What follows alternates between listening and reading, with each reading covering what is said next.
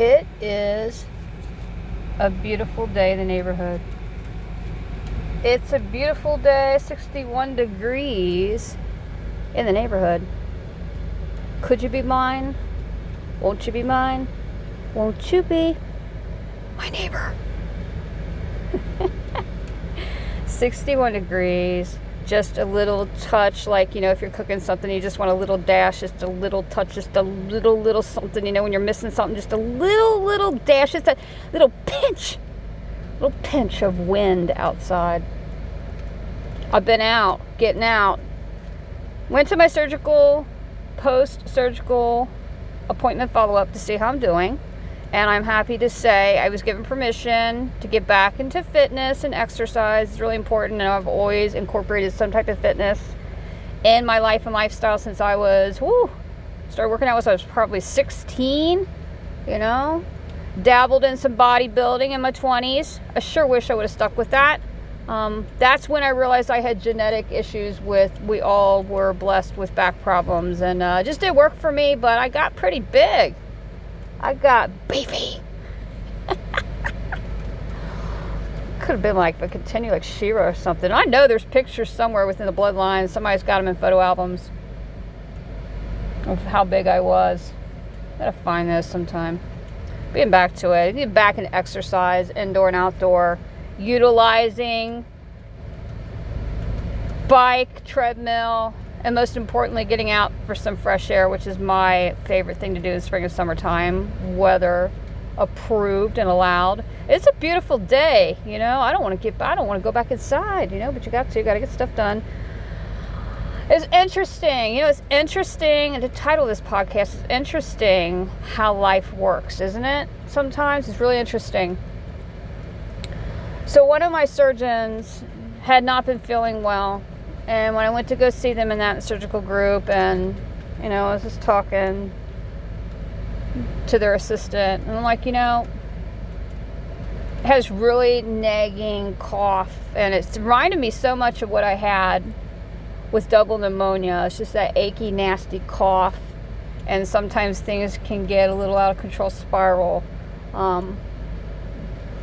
But I told the assistant, you may want to go somewhere else, get a second opinion in that, because, it's just, if it lingers that long, like we're talking like 2 or 3 months, something. And a lot of times, you have to go to critical care doctors to get the more in-depth, like nuclear studies and tests like I had, and I'm glad they took the advice. But what really was disheartening and sad was before my surgery, finding out that one of my surgeons, the exact surgeon that had not been feeling well and had this nagging cough and losing a lot of weight, not feeling well, was diagnosed with cancer, with lung cancer to be specific.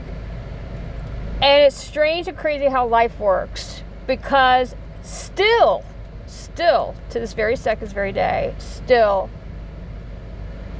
enjoying their passion in the surgical field is a very reputable surgeon, and performing many, many surgeries still on a weekly basis. Of course, going week by week now.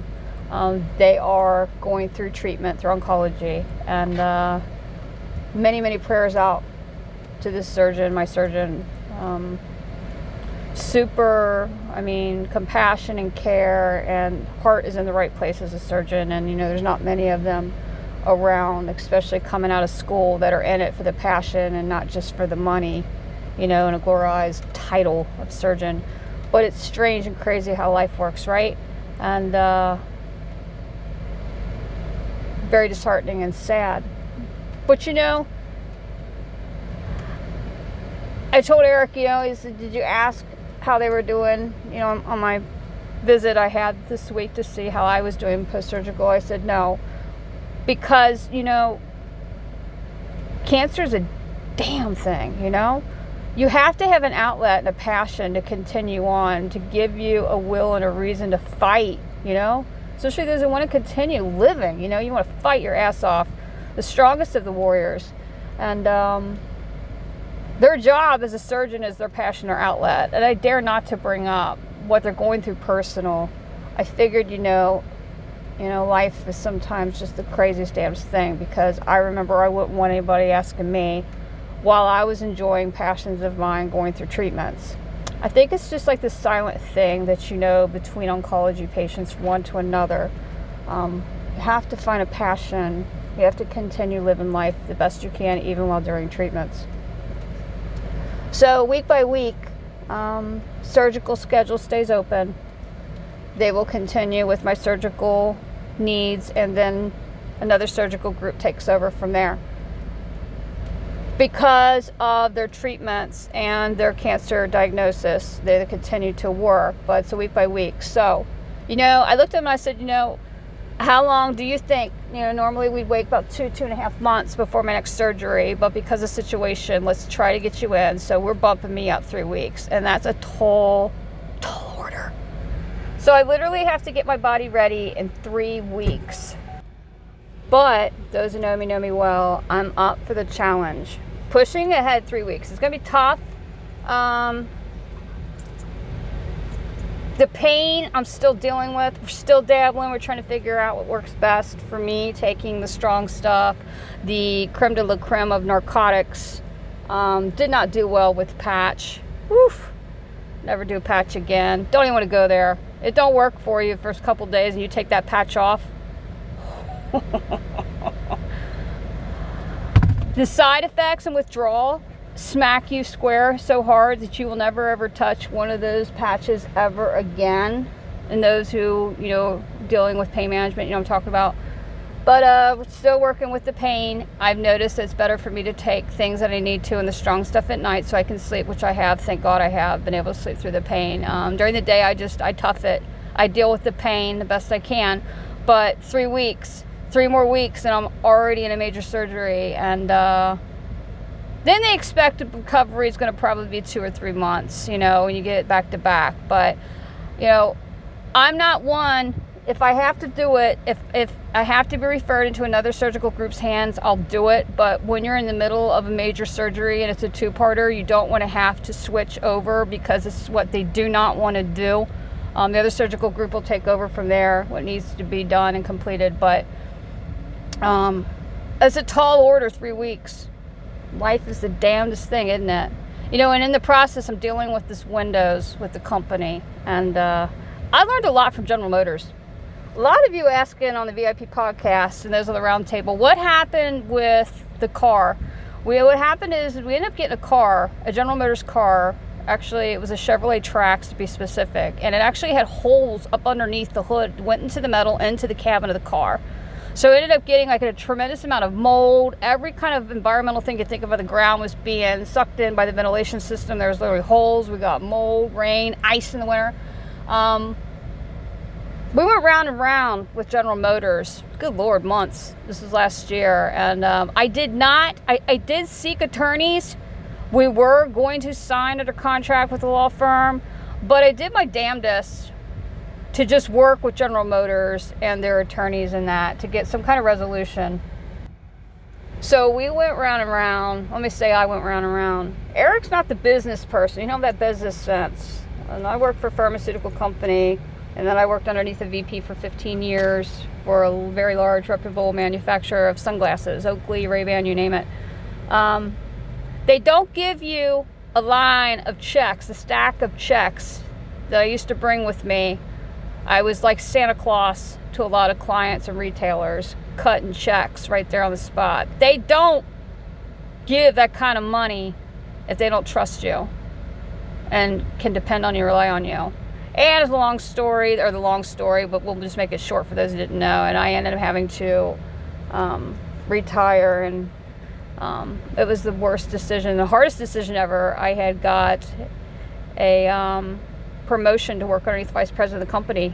I flown out of town and went to corporate and met with them from corporate, and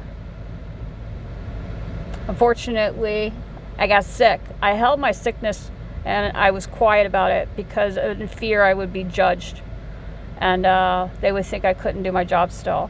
So I was sick for a while and was still working, and I still got up and did what I could, and that's the truth. And of course now, you know, in the business venture sense, you work from home and starting new businesses and continuing with organizations and building new ones and growing, and it's just, you know, it's my passion and my drive.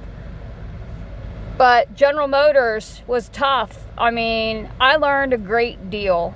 I call it knowledge, and it's wisdom, really. And I learned so much. I mean, the legal sense, working and, every day sometimes dealing with General Motors attorneys, and they have to hire, off-site attorneys and figure in a resolution. Because this was a defective vehicle.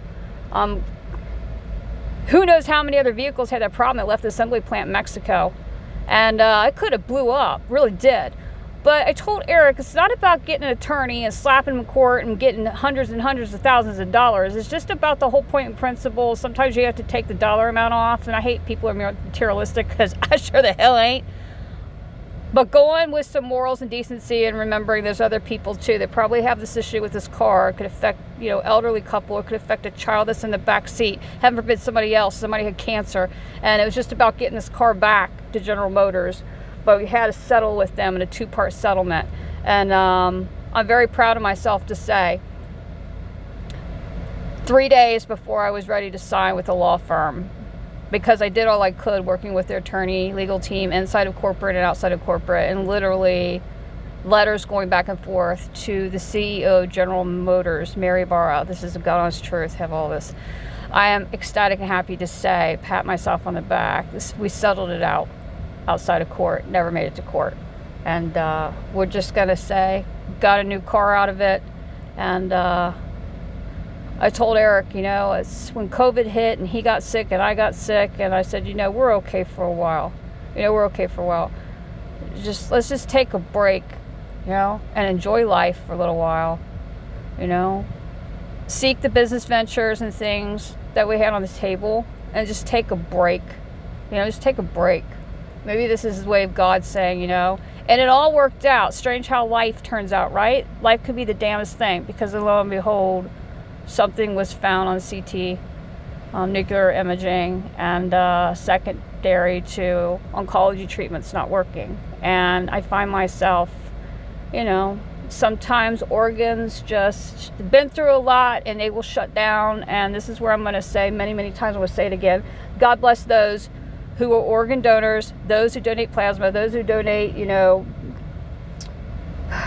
on their will, who donate, organ donors, and people who just in general give blood, and those who help other people, for crying out loud, to allow people to continue fighting, thriving, and living life the best they can when situations happen and you can't see them coming, they just happen, and the great fight begins. But that's where, people ask about General Motors, that's what happened. I had them pick up the car that just reeked to high heaven. The mold in that was absolutely atrocious. All I'm going to say is it smelled so bad that you could have the windows open and you could smell that sucker from the other side of the house. It had to go. It was a health hazard, period. But there's nothing more gratifying, satisfying, and to be proud of yourself is to see a mountain in front of you and to conquer that by yourself, busting your ass, and then coming to a resolution. Life, it's the damnedest thing. But remember, no matter what you're going through, your trials and tribulations, your struggles, there's always a silver lining.